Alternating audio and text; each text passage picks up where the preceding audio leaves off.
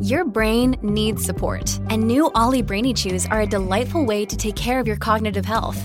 Made with scientifically backed ingredients like Thai ginger, L-theanine, and caffeine, Brainy Chews support healthy brain function and help you find your focus, stay chill, or get energized. Be kind to your mind and get these nootropic chews at ollie.com. That's OLLY.com. These statements have not been evaluated by the Food and Drug Administration. This product is not intended to diagnose, treat, cure, or prevent any disease.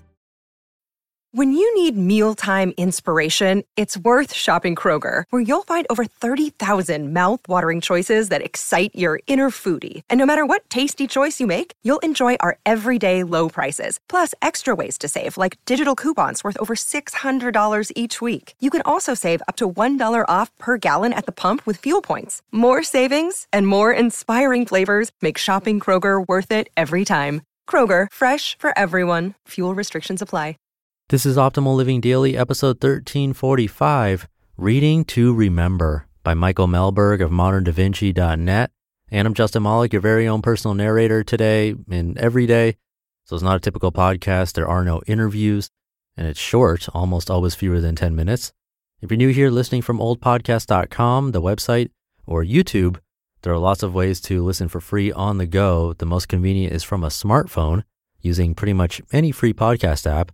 Just get an app and subscribe to this show for free to get new episodes. And with that, let's get right to it and start optimizing your life. Reading to Remember by Michael Mehlberg of moderndavinci.net. After the invention of the Amazon Kindle, my reading list quickly grew to a mile long. With the release of Oyster books, it easily doubled. Combine those lists with my own personal list stored in Evernote, and one could easily build a literature skyscraper. Pruning my reading list down to the quote-unquote important books has proven nearly impossible. They all seem just as important as the day they made the cut. Like many, I read to learn. I read to grow. I read to build my character and deepen my understanding of the world. How could I possibly shrink a reading list built on aspirations of education, growth, and personal development? I can't. So the list grows longer, and I continue to read voraciously. For my entire life, this seemed like the correct formula. Looking back on shelves full of hundreds, if not thousands of books read provides a certain satisfaction for the intellectually inclined. Yet while looking at the shelves, I realized that any effect these books had on me was fleeting. Some books were long forgotten, others a vague memory. My problem? I wasn't reading to remember. And for what other purpose do we read than to remember? Ask yourself, do you really remember what you read? Do you remember more than the overarching concepts of any book? Can you recite the inspirational quotes, the dozens of tidbits of knowledge that were supposed to change the way you think about life and work? If you're like me, your answer is probably no. We plow through book after book, forgetting much of what we read faster than it takes to pick the next book in our list. Maybe in some cases, that's okay. To an unknown extent, what we read may be unconsciously absorbed and just might influence our thinking down the road. As Ralph Waldo Emerson once said, quote, "I cannot remember the books I've read any more than the meals I have eaten. Even so, they have made me," end quote. But some books, we want to consciously influence our life and work. We want to recall the influential passages, draw on them for inspiration, and have them readily available in times of need. Unfortunately, memorizing everything we read is simply impossible, and we rarely have the time to memorize even a few important passages from our books. Even if we did, stopping to commit every inspiring passage to memory would take away from the overarching message. It is out from these two problems, our inability to immediately memorize every important point and our lack of time to commit these points to memory, that the process of reading to remember is born. Reading to remember is not memorization. It is a process for keeping useful and inspiring information relevant in our lives months or even years down the road. It requires only a book, a pen, and a system for reminders. The process is simple. Number 1, read with a pen. When reading to remember, the first thing we must do is highlight or underline important passages and concepts. Highlighting a book while reading may be foreign to some, but it requires little thought, is not highly intrusive, and is a way of engaging with the book's content more actively than without. Simply highlight passages that mean something, reveal a personal weakness, fulfill a goal, are inspirational, etc.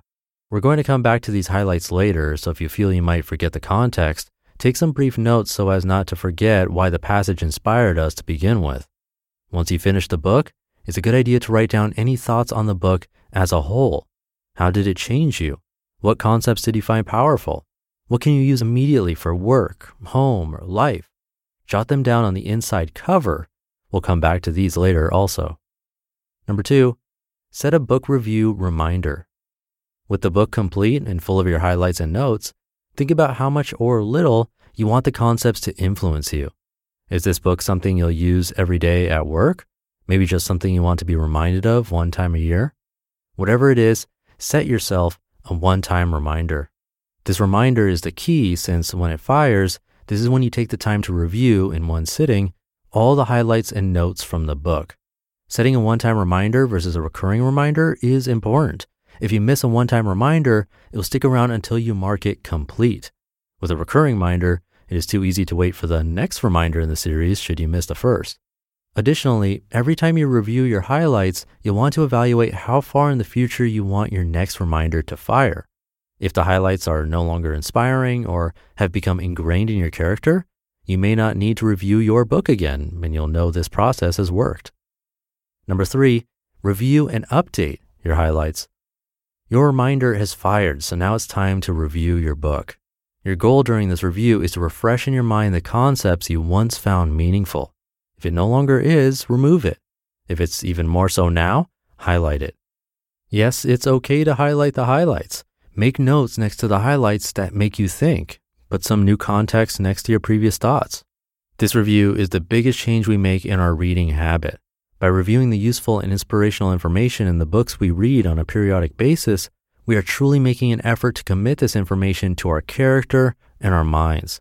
You'll be surprised at how each review uncovers new insights into old information.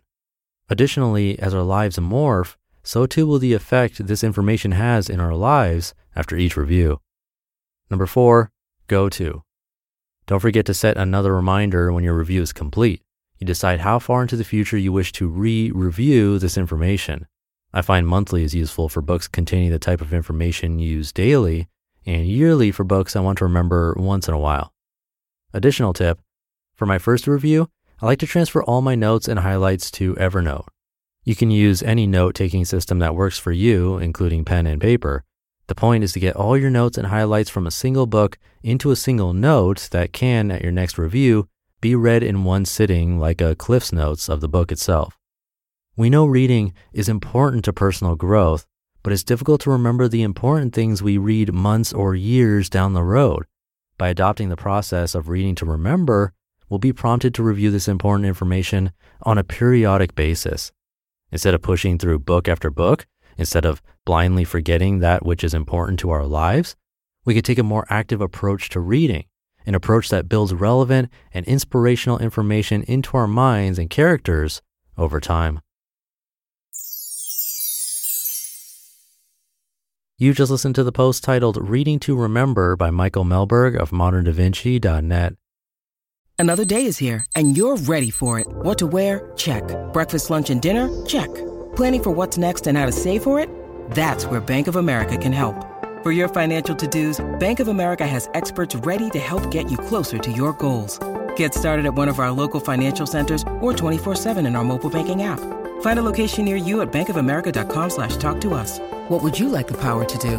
Mobile banking requires downloading the app and is only available for select devices. Message and data rates may apply. Bank of America N.A., member FDIC. Thank you to Michael. That Ralph Waldo Emerson quote is pretty much the basis of this podcast, so I'm going to read it again for you. Quote, "I cannot remember the books I've read any more than the meals I have eaten. Even so, they have made me." End quote. That's exactly why this podcast exists. But for books, I think this process makes a lot of sense and is worth trying out. Let me know how it goes. So I'll do it for today. Thank you for listening and sticking around until the end. Have a great weekend if you're listening in real time, and I'll see you tomorrow as usual, where your optimal life awaits. Hey, this is Dan from the Optimal Finance Daily podcast, which is a lot like this show, except more focused on personal finance. Justin handpicks the best posts he can find from blogs and authors like Ramit Sethi, Mr. Money Mustache, and more, and I read them to you 5 days a week. So if you enjoy this podcast, come on over and subscribe to Optimal Finance Daily too.